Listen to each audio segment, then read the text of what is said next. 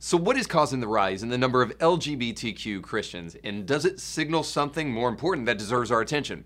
We'll see the dangerous thing that we're talking about there running through all of our headlines today as we look at the brand new press secretary.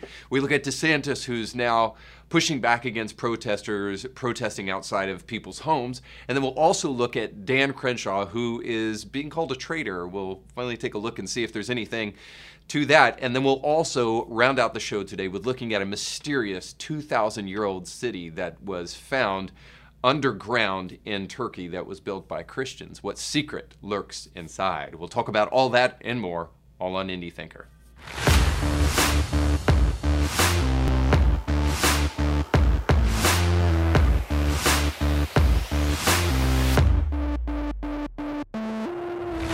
Hey, thanks for watching the show today. Don't forget to like, share, and subscribe. I at least try to, every single show, to attempt to bring solid content to you that can be helpful to you. I think it's important to stay informed. I believe information is power, so that's what we try to achieve here. I'll have my thoughts on some of these things, and you may disagree, but that's one of the things, the beautiful things that make the world go around, is that we get to kind of discuss these things and hear a perspective that perhaps you may not be able to hear on the regular. At least I try to make that as thoughtful as possible for each and every one of you. So if you appreciate that, please do us a huge favor and like, share, and comment, and then subscribe if you haven't done that already. What are you waiting for?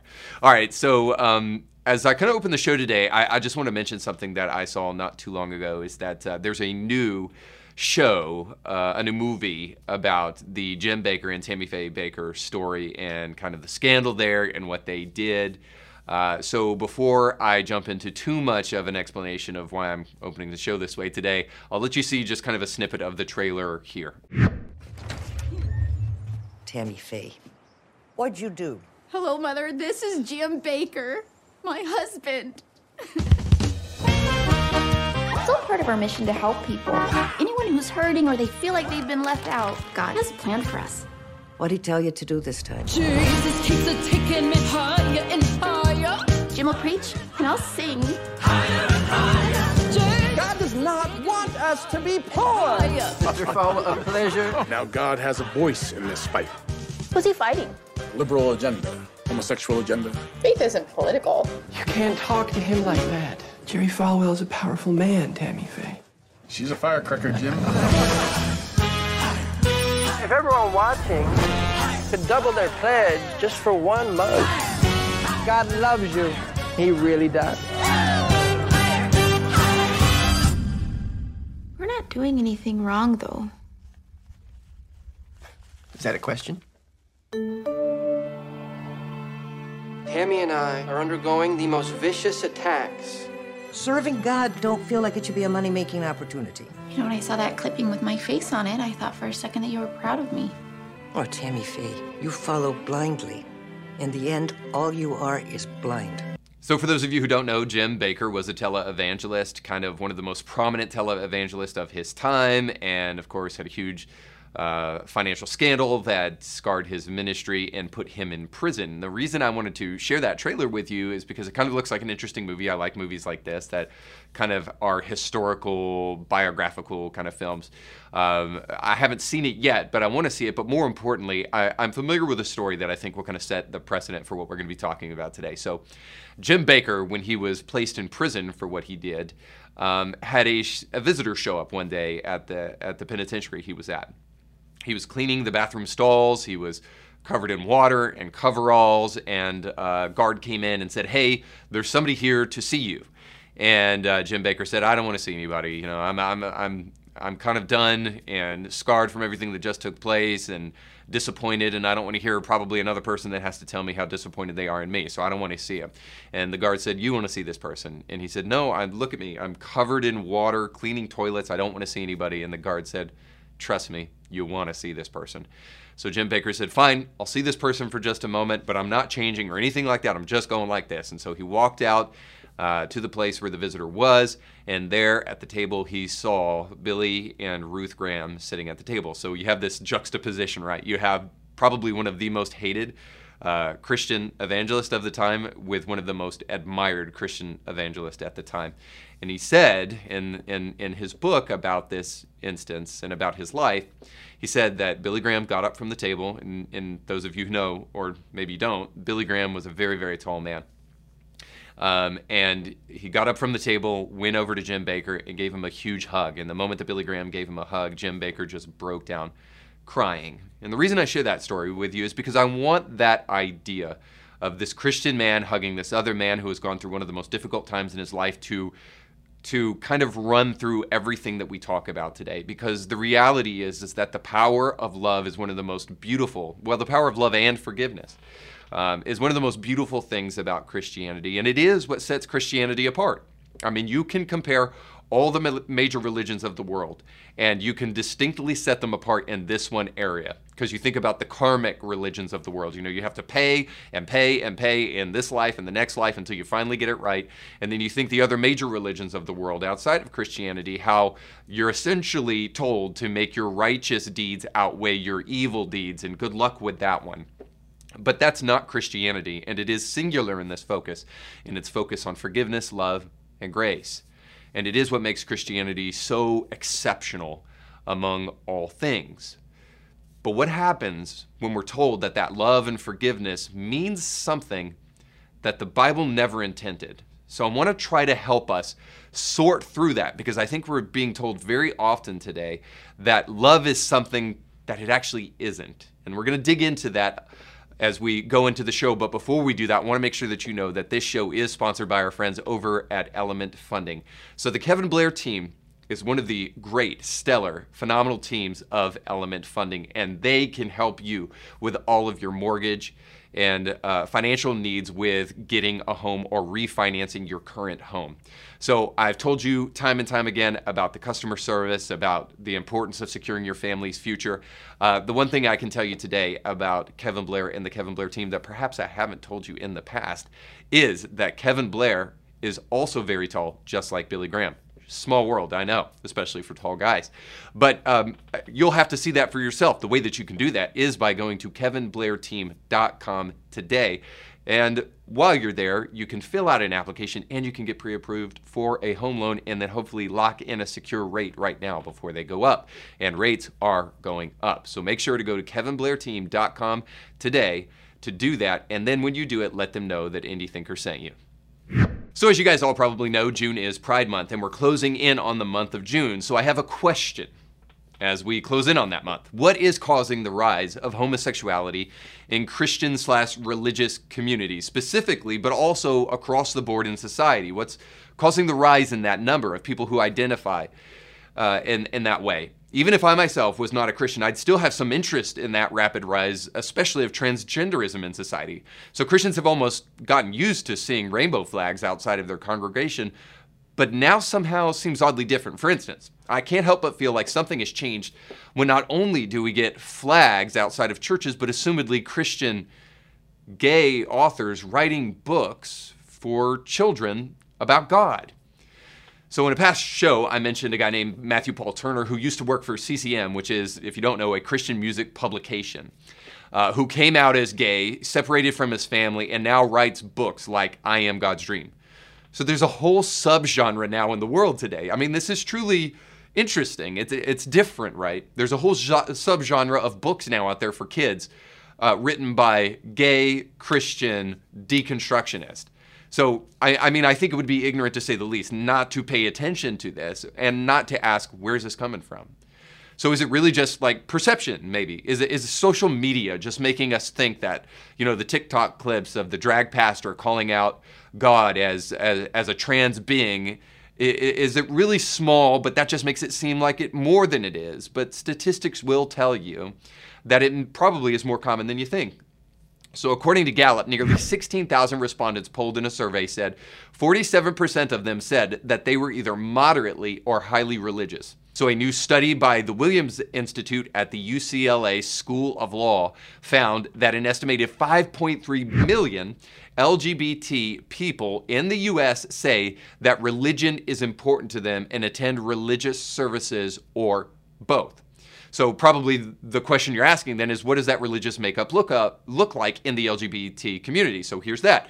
So among LGBT adults, there's an estimated 1.5 million Protestants, 1.3 million Catholics, 131,000 Jews, 107,000 Mormons, 106 Muslims, and an estimated 1.3 million religious LGBTQ adults that belong to another Christian religion of sorts. So 425,000 identify with another Christian religion, 437,000 are atheist or agnostic.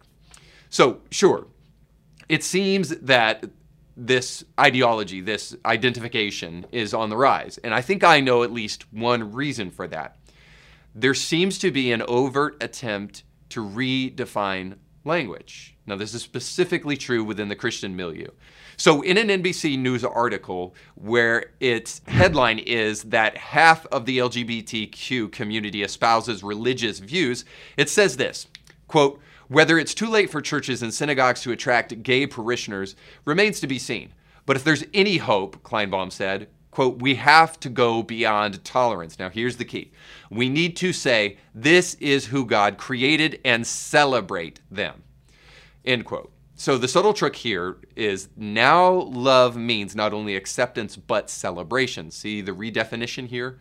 The word Christian is even under assault by the very claim that there can be such a category as a practicing gay Christian. Romans 1 should suffice as evidence for that, but something makes me think that the Bible won't matter because it doesn't hold value in communities like this. Why? Well, once again, the Bible is a book filled with words that definitely have definite meanings, and that can be threatening stuff for people who don't want to actually tell the truth. So you don't think I really care what people do in their bedrooms. I want to remind you of something. I'm saying this because we must care about words and definitions. They matter. They are the building blocks of a society. And while you may say, why do you care about what two consenting adults do? I'll say back to you, I don't, until they call what they're doing Christian. Then I care. And then I must speak because I care about Christianity and I care about the truth. I get this all the time, and do we really need people sharing their opinions and talking all the time? We need more action, less talking. Dear friend, do you know that the ideas that we espouse are powerful and they have the power to shape culture? Therefore, we must fight for the correct understanding of things by speaking the truth as much as we possibly can. In so doing, we will shape a world that is built on truth. Now, if we don't, we relegate the world to those who wish to shape the world with their truth rather than the truth. And we'll see that today as we jump into our headlines.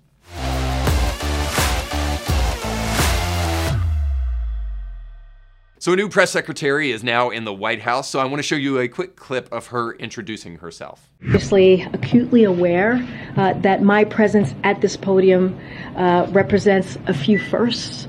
I am a Black, gay, immigrant woman, the first of all three of those to hold this position. Representation does matter. You hear us say this often in this administration, and no one understands this better than President Biden. Now, I just have to be totally honest here. Why do we care about some of what she just said? I mean, honestly, this would be like me taking a new job and saying, well, I just like to thank everybody for this job because I am a white male evangelical Christian, and I think that that's amazing. Now, applaud. It almost seems like this, that the reason that this is even worth mentioning for me, I don't know why it's worth mentioning for her, but the reason it's worth mentioning for me is that, I think the reason Stranger Things is so popular is because the longer we live, the more we start to realize that the upside down world is actually the world that we live in. And so I guess I'm saying that because in all normal circumstances, to introduce yourself like this would sound like the most self-aggrandizing, self-serving, and very self-important way of doing things. And here's just simply why. I don't mean to pick. I'm just saying simply this, that we don't care about what you do at night and who you do it with. We really don't even care specifically about the color of your skin any more than you should care about the color of my skin. What we care about is whether or not you represent the truth. And so now that brings us to another issue here. as we're hearing this press secretary talk about inflation and then replacement theory. So let's look at the first question she gets from the Deuce, Peter Doocy, as she is asked about inflation. The president's Twitter account posted the other day, "You want to bring down inflation, let's make sure the wealthiest corporations pay their fair share." Mm-hmm. How does raising taxes on corporations reduce inflation? Are you talking about a specific tweet? He tweeted, "You want to bring down inflation, let's make sure the wealthiest corporations pay their fair share." You know, we have talked about this past year about making sure that the wealthiest among us are paying their fair share. And that is important to do, and that is something that the president has been working on every day when we talk about inflation and lowering costs. And so it's very important that as we're seeing costs rise, as we're talking about how to build a America that's safe, that's equal for everyone and doesn't leave everyone behind. That is an important part of that as well. Okay, so what we just saw in that clip is just something very simple, that we see the inability to answer a straight question, right? So it has absolutely nothing to do with what Peter Doocy just asked her in that moment. But I think somehow, sadly, we've become used to this from press secretaries who absolutely refuse to answer the question that they were just asked. But that's not all that I think needs to be mentioned here too, because when asked about replacement theory, which of course is the theory right now that's being talked about as the motivating principle for this Buffalo shooter, the White House press secretary was asked this, and she gives us kind of the very politically correct response that the Democrats are not willing to give us, because right now they're trying to paint replacement theory as broadly as they possibly can to include anybody that has anything to say about immigration at all. So let me show you, and I'll explain a little bit further. So here's her fielding a question about the Buffalo shooter and replacement theory, and whether or not replacement theory and that Buffalo shooter is if Fox News is responsible for that. White House believed these views are being amplified by Tucker Carlson? Look, like I said, we are still figuring out the motivation of all of this, and we are very clear. Look, as you all know, watching what happened in Charlottesville was a major factor in the president deciding to run, right? And back in 2017, many of those dark voices still exist today, and the president is determined, as he was back then, and he is determined today, to make sure that we fight back against those forces of hate and evil and violence. So I don't have time to show you now, but what you can take my word on is that the mainstream media has been doing their best rendition of trying to redefine terms to make replacement theory anything that has ever been said on Fox News. No, I'm no defender of Fox News because I don't watch it at all. I don't watch any of those mainstream channels, quite frankly, because I think they're so full of misinformation that it's really hard to tell what is true. But the one thing I can tell you is this, is that they're trying to redefine terms, because the left is really, really good at this.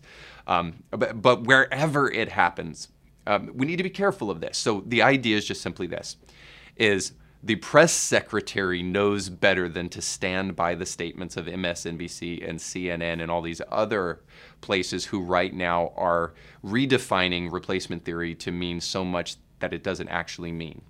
And these other news outlets are doing this because they wish to try to use their platform for some type of, I'm not even going to say political gain, but I think merely clickbait. If they can convince their audience that something exists that really doesn't exist and get them all worked up, then what they can actually do is gin up views for themselves, but they are definitely not interested in the truth. And this is why I bring this up, is that the people who are interested in redefining terms are not just interested in accurate definitions or eloquence or articulation. What they're actually interested in doing is they're interested in manipulation. So this is why we have to be careful of redefined terms. It's what the show is all about today, is we have to be careful of those people who wish to say something but mean something drastically different. because there's an agenda behind that. And I want to show this a little bit more as we jump into our next story, because Ron DeSantis is back in the news because he just signed a bill into law that restricts people from protesting outside of private residences.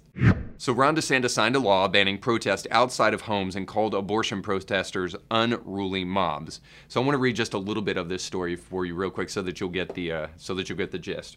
So Governor Ron DeSantis signed a bill Monday that prohibited protest outside of Florida residences. The law, set to take effect in October, will allow protesters to disperse or be arrested. DeSantis cited the recent abortion protests outside the homes of Supreme Court justices. So this is Florida House Bill 1571, and essentially what DeSantis is doing here is saying, hey, there's a place to protest and a place not to protest. So what DeSantis is saying is what so many on the left will not say, and certainly these people who are protesting right now outside of the houses of Supreme Court justices, and that is this, that you have rights, but you do not have the right to infringe upon the rights of others. Now, I'm going to show you a clip real quick that kind of was eye-opening to me, but this is a protester that was protesting in Chevy Chase, Maryland, outside of the house of Kavanaugh, I believe, but certainly outside of the house of Roberts, and this is what she said. You don't get to take away my bodily autonomy and enjoy your Saturday night at home. You can do one or the other. Okay, so in other words, you don't have the right to enjoy a Saturday night with your family unless I tell you can and unless you do what I say. So this is obviously very, very troubling, and this bill seems to be nothing more than common sense, which is kind of the second point here, right, is that decency should demand that we act a little better than this protester does, and decency should demand that we agree with this bill, but somehow I suspect that people won't. And I can't help but wonder if it doesn't signal that there is a decline in decency, maybe as we step away from Christianity. I'm just suggesting. But there seems to be certainly a social and moral decay going on right now, where people think that it is right and legitimate and that you have the right to step into a private residence and even be outside of a private residence and protest. So troubling, needless to say. There's a slippery slope argument here, right? Like, just because I'm mad at somebody, I get to go drag a mob of people over to their house whenever I want to and stand outside of their house and protest them. Like, clearly there should be some stopgaps here. I hope we can unilaterally agree with that. But you can rest assured that those who probably just don't like DeSantis are going to turn this into a political thing as quickly as possible. And they're going to turn this into another attempt to redefine language. But I bet you can't guess how, right? Of course, Ron DeSantis is the great violator of free speech. So this new law that he's signed in Florida is going to be called, I could just guarantee you, it's going to be called a violation of the First Amendment. In fact, it already has been. So according to The Black Collective, a South Florida social justice organization focused on the economic power of black communities, issued a statement Monday calling the bill a follow-up to last year's anti-riot law and the violation of the First Amendment. The group, led by Francesca Menez, opposed the anti-picketing bill and others during this year's legislative session. And, quote, the right to peaceful protest is a bedrock American principle that should never be undermined. So right there, we see that the idea that you should have the right under the First Amendment to be able to protest outside of people's houses is nothing more than a dishonest attempt to try to grab a hold of a right that you should never have. Now, I would say, again, public decency should demand that we don't want that right, but the fact that we do want that right is not justification for that right. Because once again, your rights don't get to infringe upon the rights of other people. And I guess I'm diverging back to that second point about decency, but we're so interested in conversation about rights that we haven't broached the conversation of what right is. You know, we talk about our rights, but we don't talk about what is right. We don't have conversations about good and evil and morality anymore. Is that simply because we no longer have a standard by which we can judge what is moral and good and right anymore? Just suggesting, don't know the answer to that. Jesus. Did I mention the Bible? But suffice to say, As we move further into demanding our rights and further away from looking into what is right, I think there's some room for some conversation and discussion about potentially the ways in which we view things. And I want to do that with our final headline today as we look at Dan Crenshaw going on Fox News and the words that Tucker Carlson had to say about him. So first I want to show you a very quick clip of Tucker Carlson talking about Dan Crenshaw. The more I think about it, it takes a lot of gall for Eye Patch McCain to attack moms who are worried about baby formula as, quote, pro-Russia. I mean, that's one of the most outrageous things I think I've ever heard now that I'm thinking about it. I mean, why not just answer the question? Why the attacks? What does that tell you? Okay, so why am I showing you this clip of Tucker Carlson calling Dan Crenshaw Eye Patch McCain?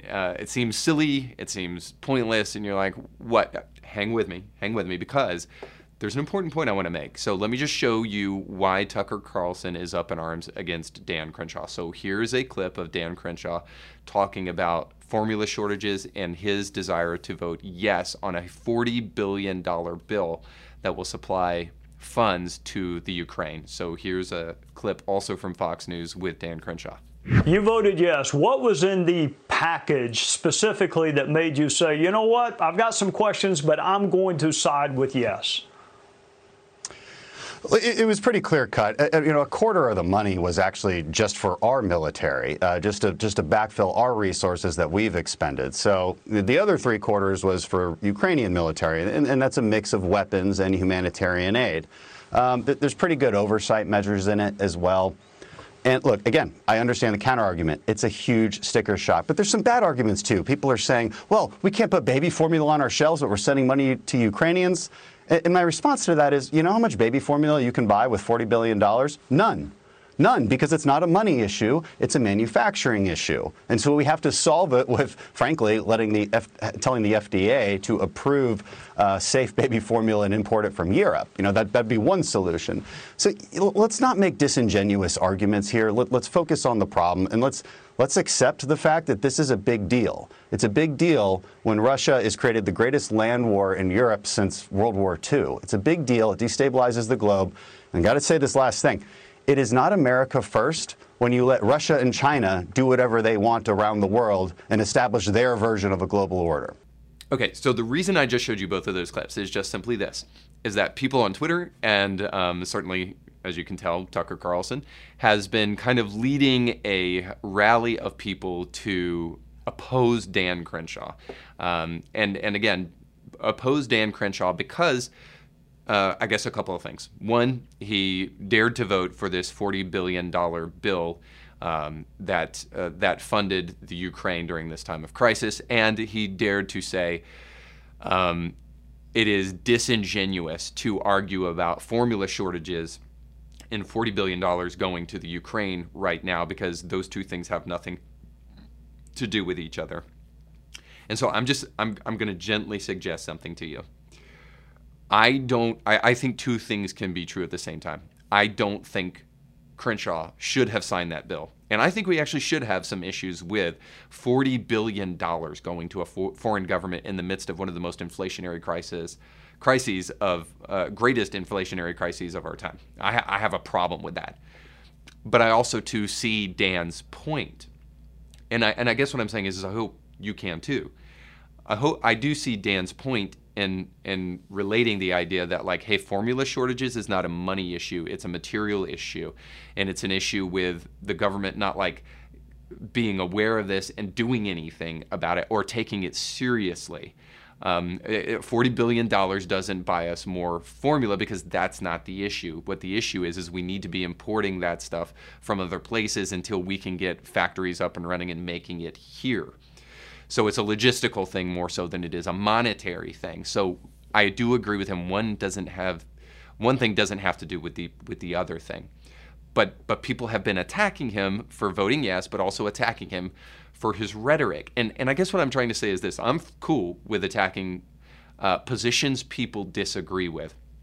I don't so much like attacking people. I like attacking ideas. I think that's more substantive and more important.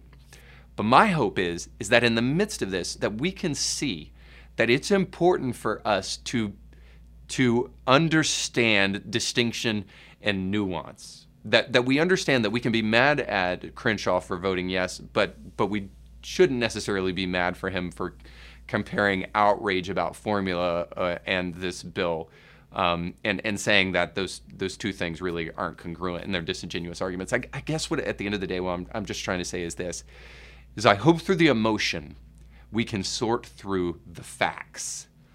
Because I've talked about it too often on the show to need to talk about it again, but when we're emotional, we don't think clearly. And I can't help but wonder if there is not a segment of our society, those in political power, who wish us to be as emotional as possible so that we're not thinking clearly.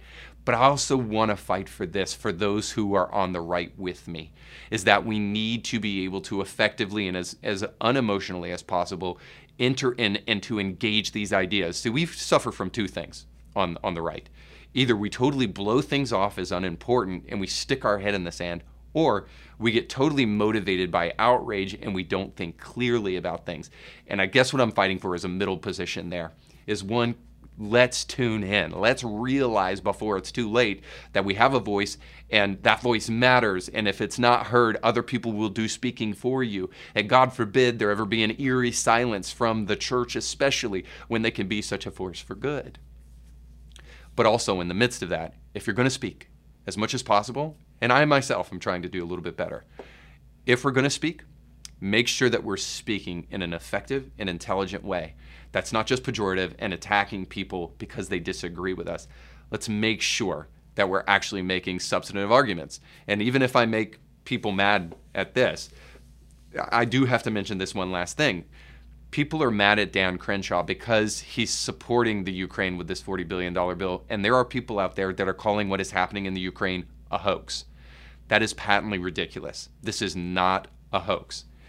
I've spoken to ministers and pastors out there, and at least I can tell you this. I know there's always more to the story than we often will ever know.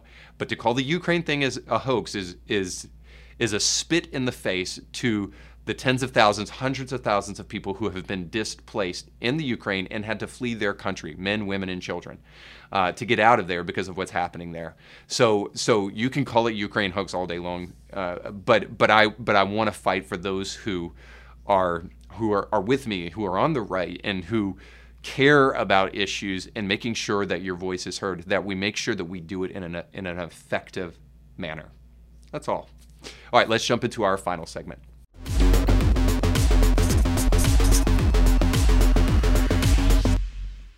So a couple of days ago, a 2,000-year-old city was found underneath a city in Turkey. And when I say a city, I mean a city that could have held up to 60 to 70,000 people. It had a synagogue underneath the city, and this is all carved in stone, from underneath in the ground. So it had a synagogue there for persecuted Jews, and it had a church for persecuted Christians, and it had a place for them to live, among other things. So I want to read a little bit of this Christian Post article to you about this just fantastic and really interesting find. Researchers believe the site may have housed up to 70,000 people and was initially built as a hiding place or escape area more than 1,900 years ago. The underground complex was reportedly discovered during a local cleaning and conservation effort. It is believed to be possibly the largest such complex in the world, according to the Jerusalem Post. Researchers say only 3% of the site has been excavated, so it's still unknown how large the city may span. Historical artifacts and other decorations were also recovered from the complex, including Roman-era coins and oil lamps similar to those described in the Gospels, indicating the underground city may have been built as early as the 2nd century, according to Tarkhan. So I think this is really cool, but also I wanted to take just a brief opportunity to mention that these people built their church on the rock. And, well, okay, so yeah, just kind of a silly joke, but in all seriousness, I imagine that church that was built underneath that city, I think that church probably really rocked.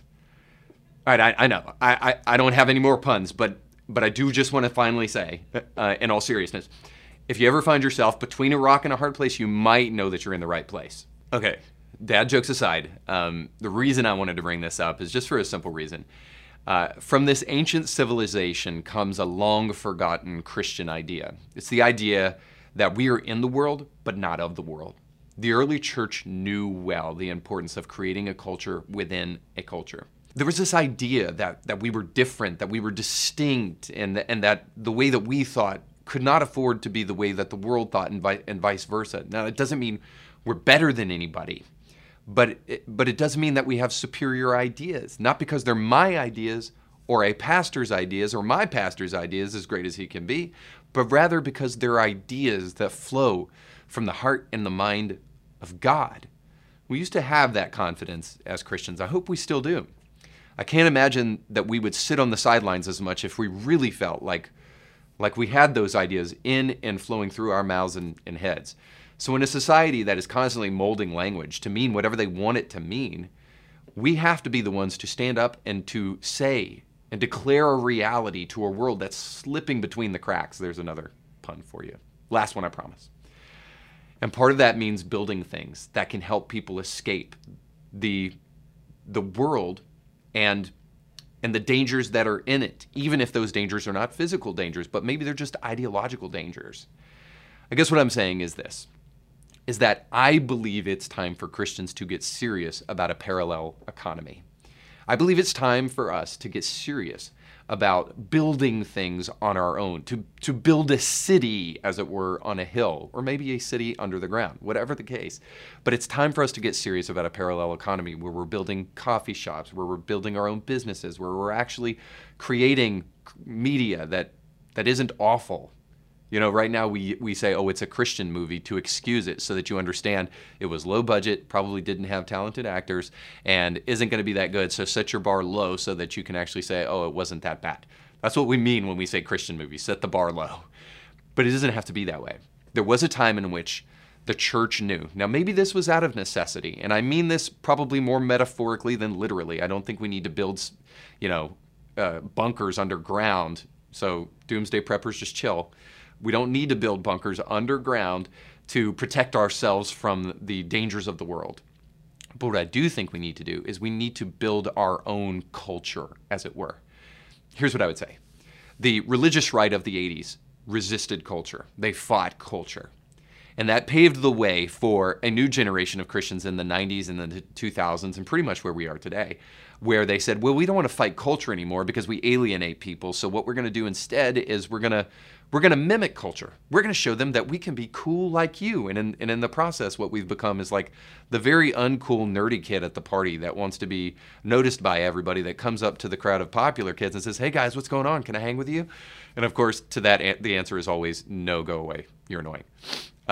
And so we've mimicked the culture, and so we've worn the skinny jeans, and we've got the Instagram accounts, and we've done all these things to try to look as much like the culture as we possibly can.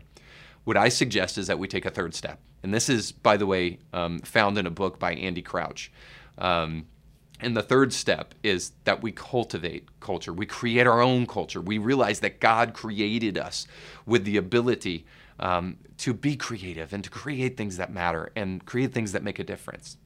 So at the end of the day, I want to try to always end on a redemptive note. And I think that's it, is that we're not called to just resist culture. And so that we're just like, no, those were what the pagans do. We're not called just to mimic culture. See, I do what the pagans do. I'm cool just like you. But we're called to create our own culture, something dynamic, something great, something that can help people in a time of need that's really, really important. That's what we should be about. That's what I hope Indie Thinker is about. So I'm flipping things around a little bit today. I don't have a not today for you. I hope what I have is a yes, please, the sooner the better today. We need a group of Christians who are not falling for the talking points that we hear so often in society. We're not falling for the idea that we have to change the definition of love. Or maybe even just to get practical with it, that we have to announce the pronouns that we're told to announce even though we know we don't believe it. Maybe I can go a little bit further and just say, we don't have to abide in the lie that you know you think it. So why are you castigating those who are actually saying something about it when you know deep down you feel the exact same way and you think the exact same thing? You're just afraid to say it. It's time for us to say, today is the day where I'm going to start taking my faith seriously enough to build something that will impact lives and generations. And then maybe we'll be discovered thousands and thousands of years from now, then turned around into a euphemism or a metaphor for talking about how Christians should be proactive in impacting the culture. If you were capable of building something that a podcaster in the future could talk about, like me, then by God, you've done something amazing, friend. And so, with that said, I just have to say, onward, Christian soldier. And if that's corny to you, well then, let's move on from the corny creating Christian culture that we've got, and let's move on into creating something unique and beautiful and wonderful. And so, I'll leave you to it. Thanks so much for watching. Don't forget to like, share, and subscribe. We'll catch you next time. You can catch brand new episodes of Indie Thinker with Reed Huberman every Monday and weekly bonus episodes to keep you thinking throughout the week. But you have to subscribe and click the bell to be notified when new episodes drop. If you enjoy this content, make sure to like this video and share it with friends.